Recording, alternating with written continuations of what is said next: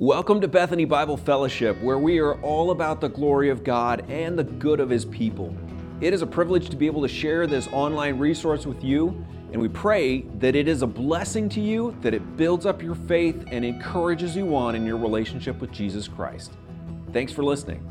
Hey, we actually have some special guests with us this morning. Matt and Esther Bullock from Germany. We were with them late last year, serving with them, a team of us, and so excited to have them here with us. Matt actually was begging me this morning to come up here and preach, and I fought him off, and I just said, no, this is my turn. It's my turn. I was away last week, but I prayed about it, and Matt, if you want to, you can come on up. No, I'm just kidding. No way. I'm not giving this up. We have the opportunity to be together here and dive into God's Word, and there is nothing better than that. Acts chapter 20, 17 to 24. I don't know if Matt was there, but I was up at a college retreat up at Thousand Pines Christian Conference Center. There were about 2 or 3 dozen of us from Cornerstone Bible Church, and we were listening to a professor of mine from the university that I was going to, and he was speaking from the Gospel of Mark, and I was blown away. This guy approached God's Word with such an incredible sensitivity and humility and gentleness, and there was an honesty and authenticity, a realness about it. There was nothing showy whatsoever, and then there was this really keen, deep sense that I got from him that he actually cared about us, college students. And I was so impressed by this man and this message that it led me to do something that I just don't do. And that is go up and speak to the speaker after they've spoken. I don't do that. And I went up to him and I said something humiliating like this. It wasn't exactly this, but it was like this. How can I be a guy like you? We've all had people, haven't we, that we've looked up to, that we've admired. We've identified something in them that we appreciate, that is admirable. Maybe it's a certain quality, it's a characteristic, it's a skill that they have. And we say, I want to be like that someday. But as we watch them, and as we look at their life, we inevitably come to this point where we go, I wanted to be like him or like her. And on second thought, now that I know more about them, not so much. But that's the reality, isn't it, of looking up to anyone who has ever lived in this life. Apart from Jesus, everyone is going to disappoint us.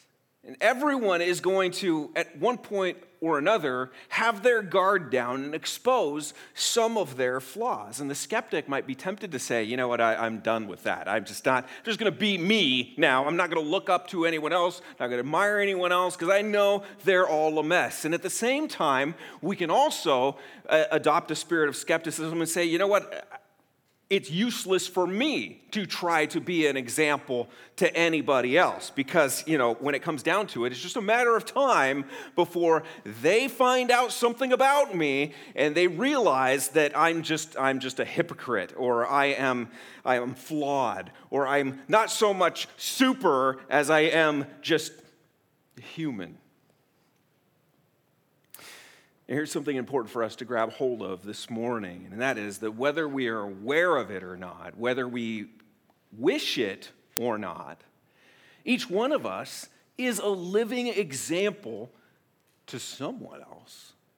To someone else. And more importantly, if Christ is in us and is even now working, doing that transforming work of sanctification, urging us, molding us on towards more Christ-likeness, it's important for us to know that even in this state, right here, right now, flaws, warts and all, we can actually be used by God to be a helpful example to others.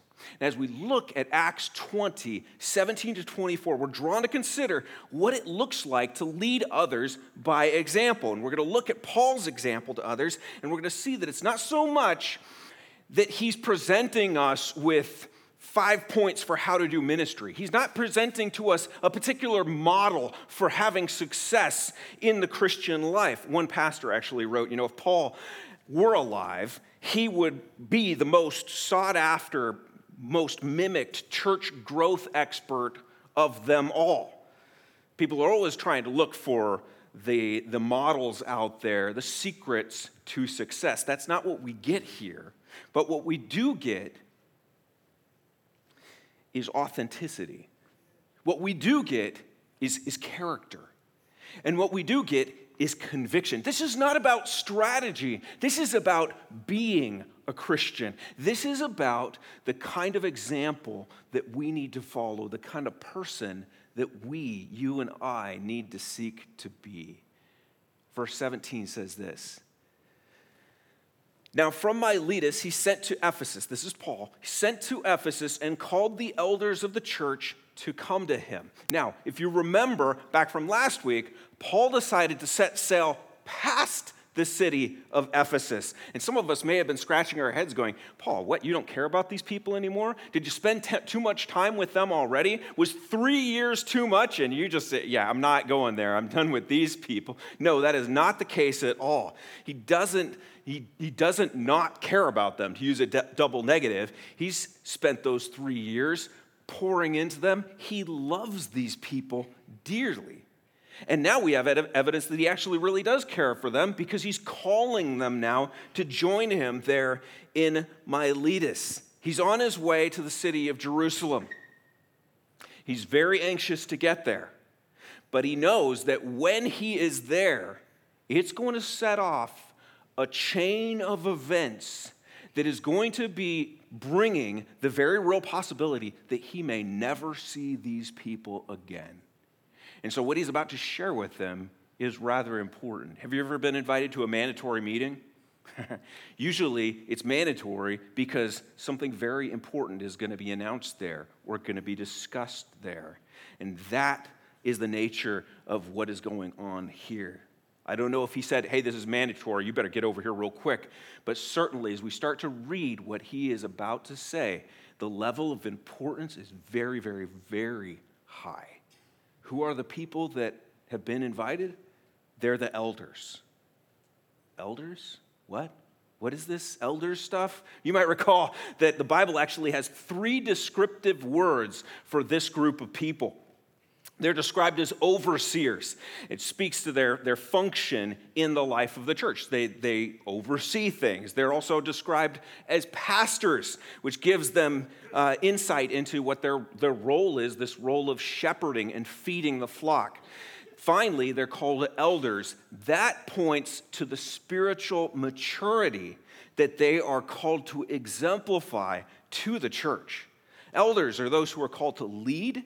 They're called to teach, feed. They're also called to set the example for what it looks like to be a Christian. Not a perfect Christian, but a sincere and genuine Christian. That last one, of course, that elder description is why the Bible gives so much attention to the qualifications of elders. And we see that in Timothy and Titus. There are qualifications for them to be eligible to serve as elders. So these men from Ephesus, they are in that role. They're responsible, aren't they, for caring for the believers that are now in this city of Ephesus where Paul planted this church. Just as Paul had spent a great deal of time investing in them, 3 years investing in them, building them up, training them, preparing for them, now they're pouring into the lives of others. They're the mentors. The church, they're the mentees. But now they're on their way to Miletus. And now the role all of a sudden shifts again. The elders, the mentors, are now in a position to listen and to learn and to follow once again. What is it that they're going to hear? What is it that Paul wants them to see?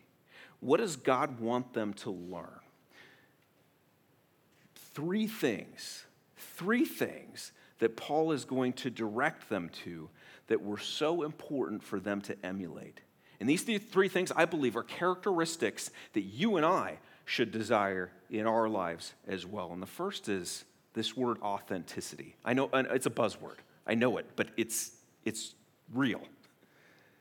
Verse 18 says, "And when they came to him, he said, 'You know yourselves how I lived among you the whole time from the first day that I set foot in Asia, serving the Lord with all humility, with tears and with trials that happened to me through the plots of the Jews.'" Notice he says, "You know." You know. You caught that, right? They already know. You know. I wasn't playing any games when I was with you. I wasn't putting on a masquerade. I wasn't putting on a show. No, you saw me. You are witness to how I lived when I was with you. What did they see when they were with him? Well, they saw how he lived.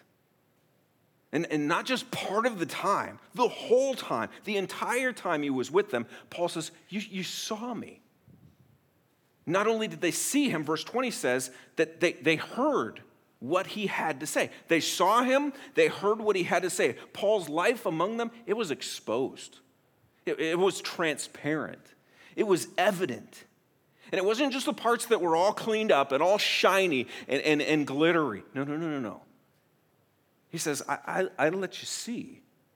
He let them see, the easy moments, if there were any easy moments, but then he also let them see the difficult ones, the really messy ones. My family and I have been watching this History Channel show where they take 10 people and they drop them off in the wilderness somewhere and they say, "Go survive and film yourself doing it." And these people, they set up tripods and they have GoPros and they have all this whole gear set up and they film themselves surviving in the wild. And it is wild to me what it is that they film. Because these people, they're starving, they're wasting away, they are scared to death at night, scared of bears, scared of wolverines. It's sometimes sick and it's just gross. At other times they're freaking out. And I tell my family this over and over again. If I was on that show, there is no way I would film myself doing those things. I'm turning that camera off. I'm going to make everyone else think that I am just living the dream here. I am the wilderness man and I am conquering this thing. Those bears are afraid of me, let me tell you. That's not Paul, though. He says, I filmed everything. Everything here is for you. It's all exposed. I lived among you, and I gave you a picture of what it looks like to be a genuine and authentic Christian, what it looks like to trust in Jesus in the desperate, heartbreaking moments. He showed them, didn't he, what it was like to feel broken, and that's okay. What it's like to feel sorrow, to be a person who has no one else to rely on but God himself, as the world comes knocking on his door, wanting to have his head. And he also shows them what it looks like to just humbly serve. This is nothing flashy here. I'm here serving with you. At times I'm making tents with you. I'm serving in the midst of it all. What a priceless view he gave them through this window into his life. Have you ever looked at someone, maybe a Christian, and you said, "Wow, they have got it all together. Look how shiny that life is. Look at that perfect white smile." It's just like the little ding. Look at the perfect wife, the perfect family. They've got it all together. The clothes, the get-up, the things that come out of their mouth. It's just spectacular. That's not very helpful, is it? It's not very helpful at all. That's because whatever facade you're seeing there is just a facade. And it's a false view of what it looks like to be a Christian. It leads us to think that maybe if we were just a little bit more spiritual, honey, if we just give a little bit more to their ministry, or we just try harder, then we're going to reach some point in our lives where we're going to make it and reside on Easy Street, and everything is just going to work out for us.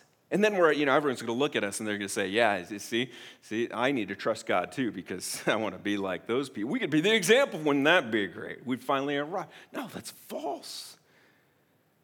Have you heard of masking up? It's this weird term that has been around.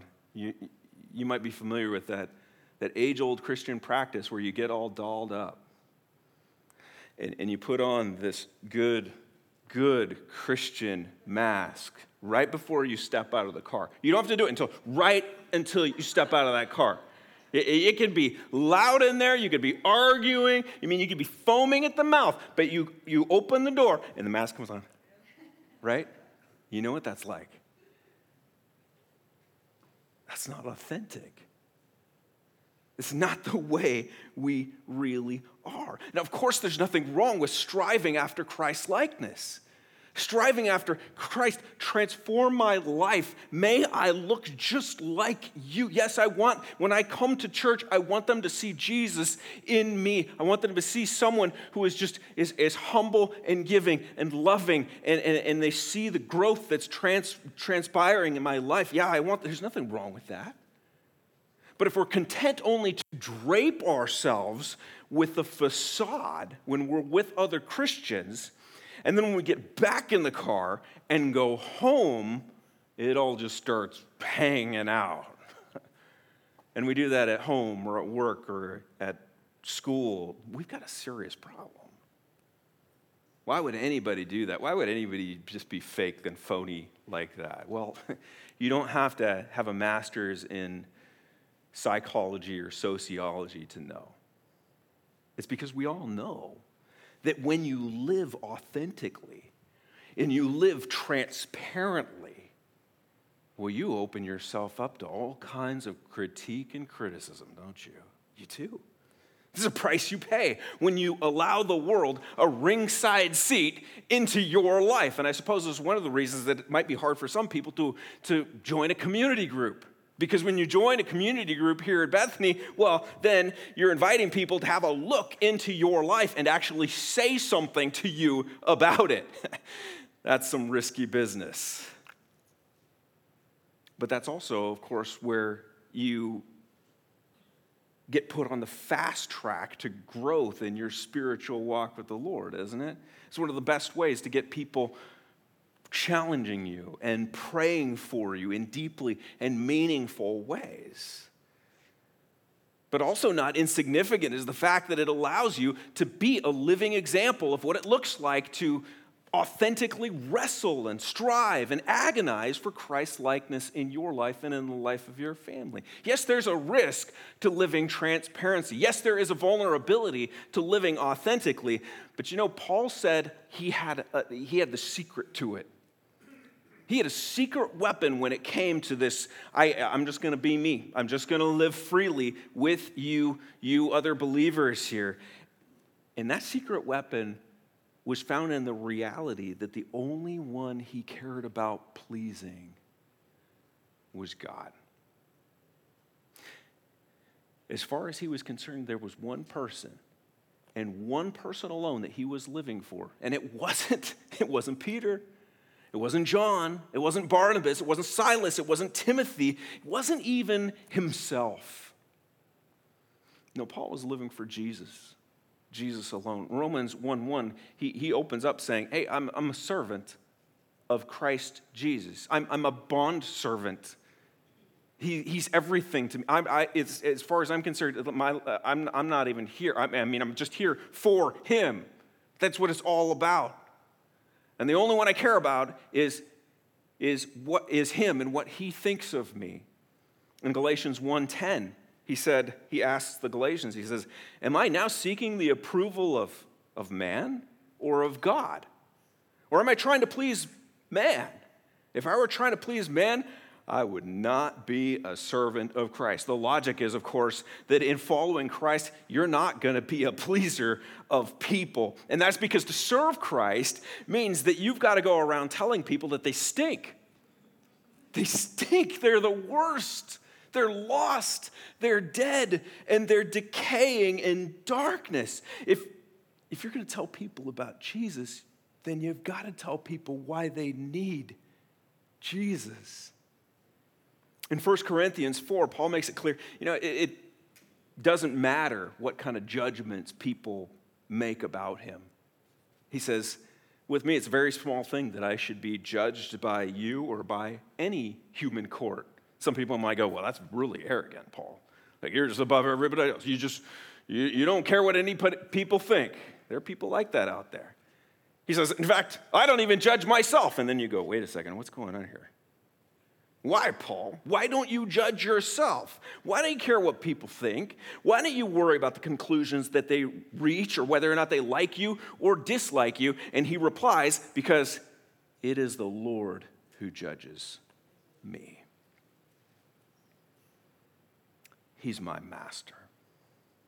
He is my judge. He's the only one that I care about impressing. Friends, I think that one of the biggest reasons that you and I fail to live open and authentic and transparent lives is because we're just too afraid of what other people think and not nearly concerned enough with what God thinks. And I'm saying this to you as one who is right there. God is the one who examines our hearts. Paul writes that in 1 Thessalonians 2:4. He's the one and the only one that we should care about impressing. And I don't think he's very impressed most of the time. Living through the approval of others, that's just going to bring hurt. It's going to bring disappointment. It's going to bring discouragement. More than that, it prevents us from showing what it really looks like to live for Jesus.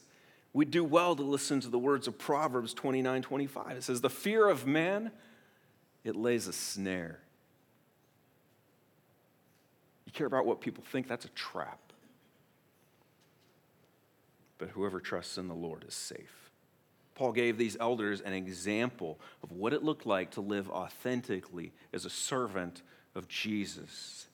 Secondly, he exemplifies this incredible character. So he showed them a life lived out in service to Jesus, fully exposed, transparent. He also showed them his uncompromising commitment to proclaiming the whole truth of God's word.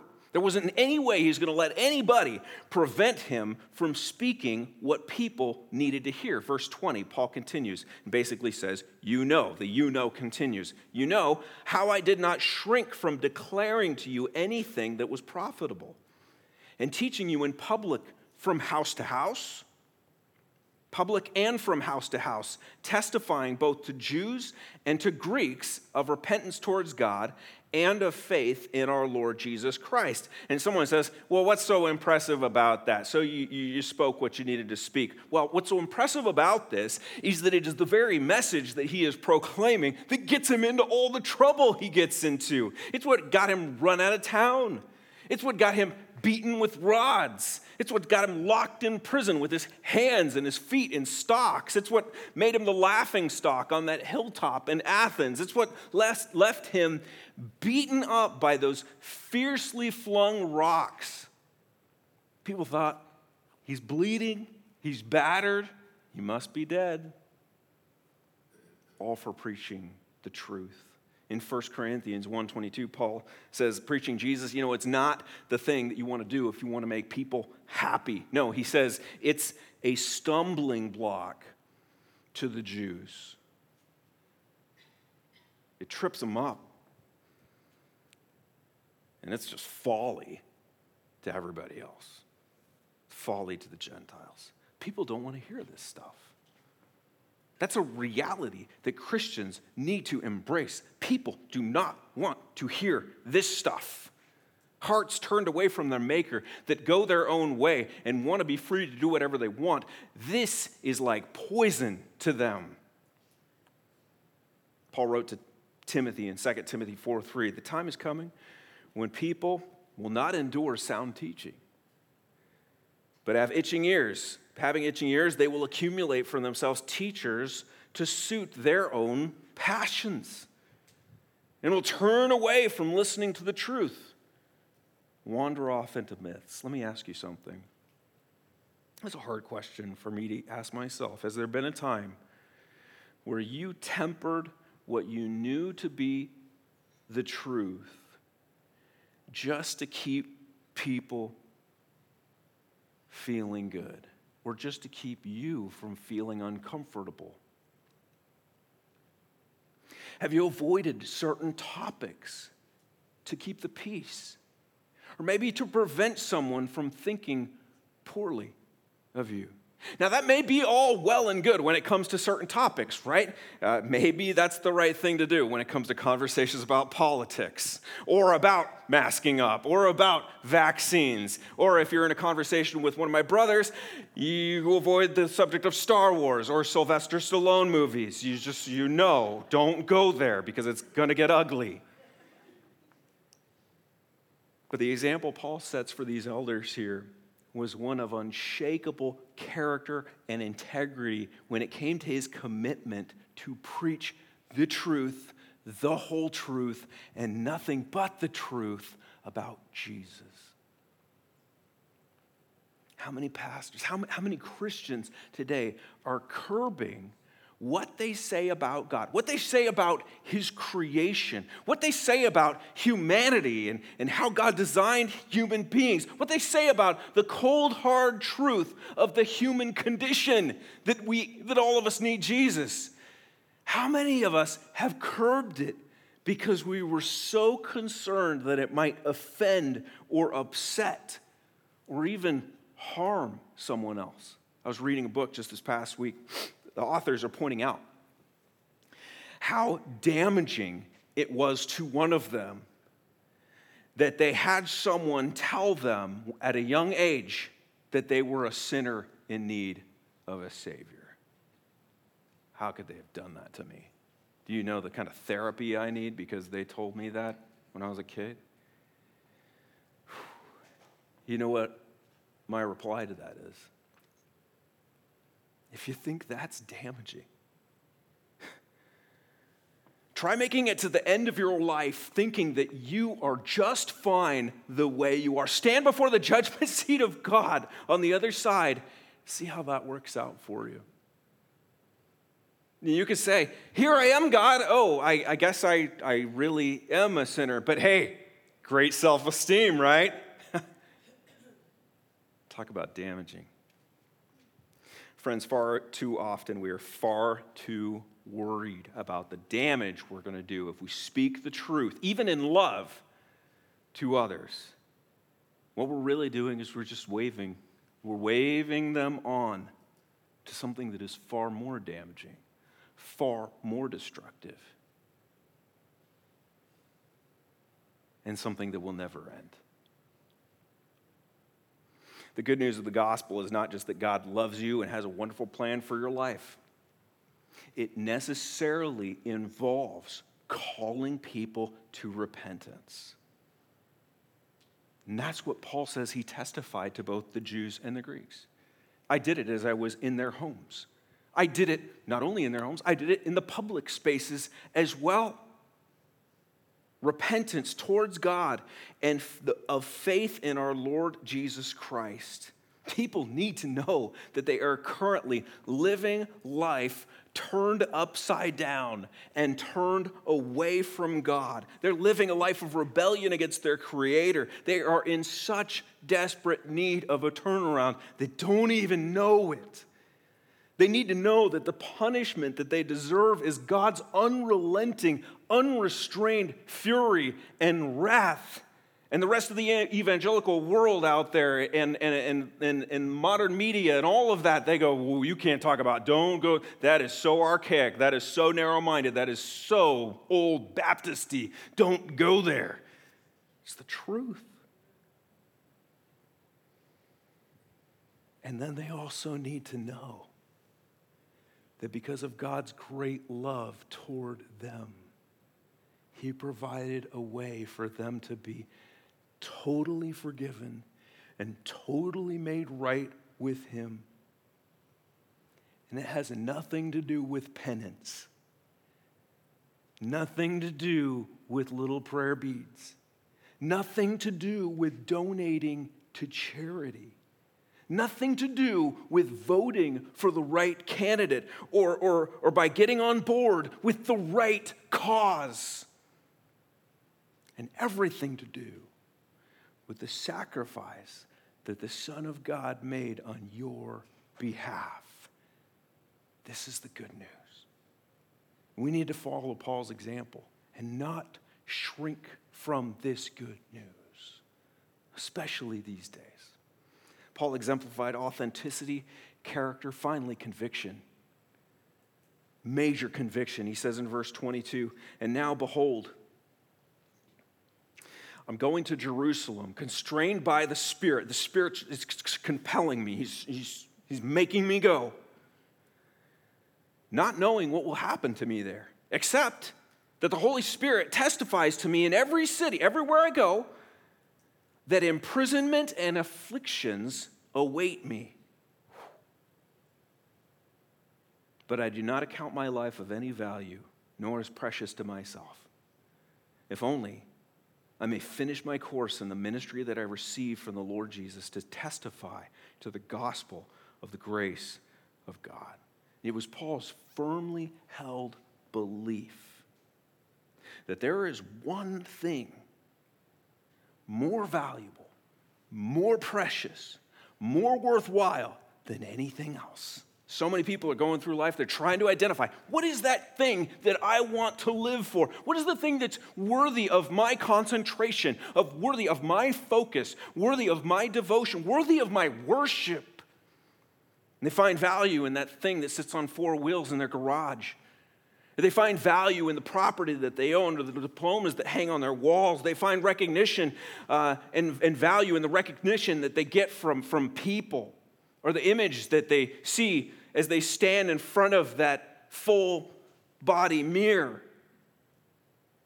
For some, they look at the families that they're a part of. That's where the value is. Others, it's the children that they've raised, the contribution to society that they've made. You know, some of those things, they're pretty easy to see through. Others are not so much. Postmodern novelist David Foster Wallace, not a believer, he could see how pointless it is to hold the wrong things precious, though, or to worship something that's not worth worshiping. He puts it this way: in the day-to-day trenches of adult life, there is no such thing as not worshiping. Everybody worships, he says. The only choice we get is what to worship. An outstanding reason for choosing some sort of God or spiritual thing to worship is that pretty much anything else that you worship, well, it will eat you alive. And then he goes on to describe various things. If you worship money and things, if they are where you tap real meaning in life, then you'll never have enough, never feel you have enough. Worship your own body and beauty and sexual allure, and you will always feel ugly. And when time and age start showing, you will die a million deaths before they finally plant you. Worship power.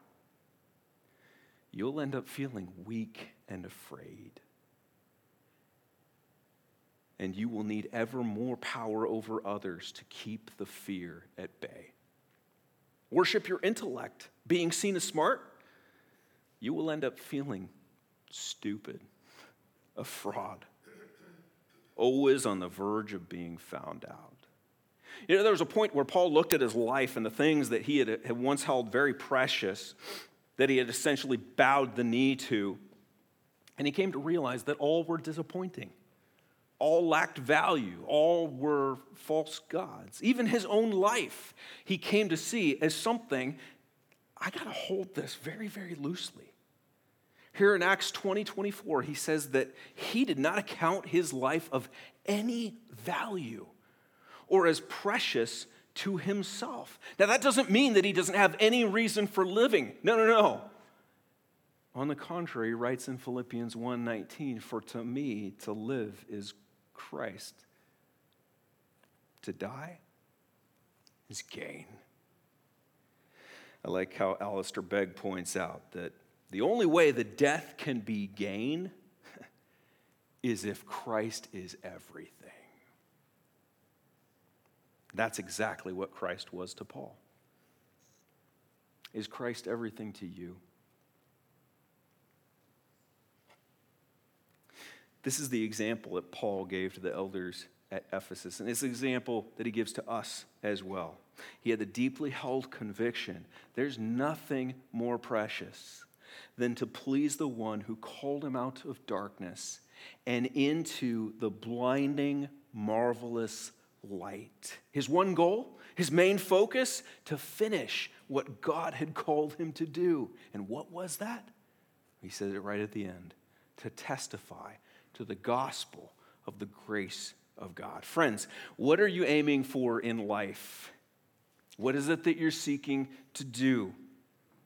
Is it to be somebody in the eyes of others? Are you carefully guarding your image, shielding from view all of the flaws and all of the failings and all of the moments where, well, you can't really do anything else than but fall prostrate on the floor and sob your eyes out? We need to carefully consider Paul's example and be living lives of transparent authenticity as servants of the Lord. Are you hoping to get through life without making too many waves? Just want to cruise on through. Are you holding back? Are you redacting? Are you protecting people from the truth that they need to hear? Friends, we need to pray for the strength of character to be witnesses to the whole gospel, speaking boldly, fearlessly, unashamedly the truth of God's word. Are you wavering back and forth on what it is that you hold precious in life? Maybe all of the health scares of recent days, they've left you feeling like you got to cling more tightly to life itself, trying to suck all of the marrow out of each and every moment, or trying to protect and prolong the little time that you think you have left. We need to share Paul's conviction that apart from knowing Jesus and living out his will for our lives, there is nothing more valuable. May our heart's cry be the same as his. For me to live is Christ, and to die, well, that's just gain. Our mission, it's not to fix our lives. Some of us look back on our lives, we see all kinds of wounds, all kinds of damage, all kinds of roadkill. Our mission isn't to fix our lives, not to figure out what went wrong in our past. It's not to make the most of the time that we have left. Well, at least not in some ways. It's to do the only thing worth doing, and that is to worship Jesus with all that we've got and to point others to do the same. Amen? Forward for his glory and the good of his people. Let's exemplify authenticity and character and conviction as we run with perseverance the race set before us. Father, we come before you and we thank you for the example of someone whose life was clearly marked and transformed and empowered by you. Lord, Paul was not perfect, and yet, Lord, you used him in some incredible ways. And you gave him a heart that desired more than anything else to please you. Lord, we have a lot of things that are coming at us these days that are competing for our affections, our focus, our time, our money. May we see through all of that. May we look to you and see unimaginable and unending value. And may we say, we are the bondservants of Christ our King. Everything that we have, everything that we are, is his. And as we do so, Lord, as you begin to lead us closer to yourself, refine us, shape us, and use our lives, Lord, to minister to others, by our example, Lord, may they see you in us, and may they, in turn, come before you and say, Lord, here am I. Take all of me. We love you and we thank you. Praise you for your word and the work that you have accomplished through Christ Jesus. We pray these things in his name. Amen. Thanks for listening to this message from Bethany Bible Fellowship. For more resources, visit our website at bbfoc.org.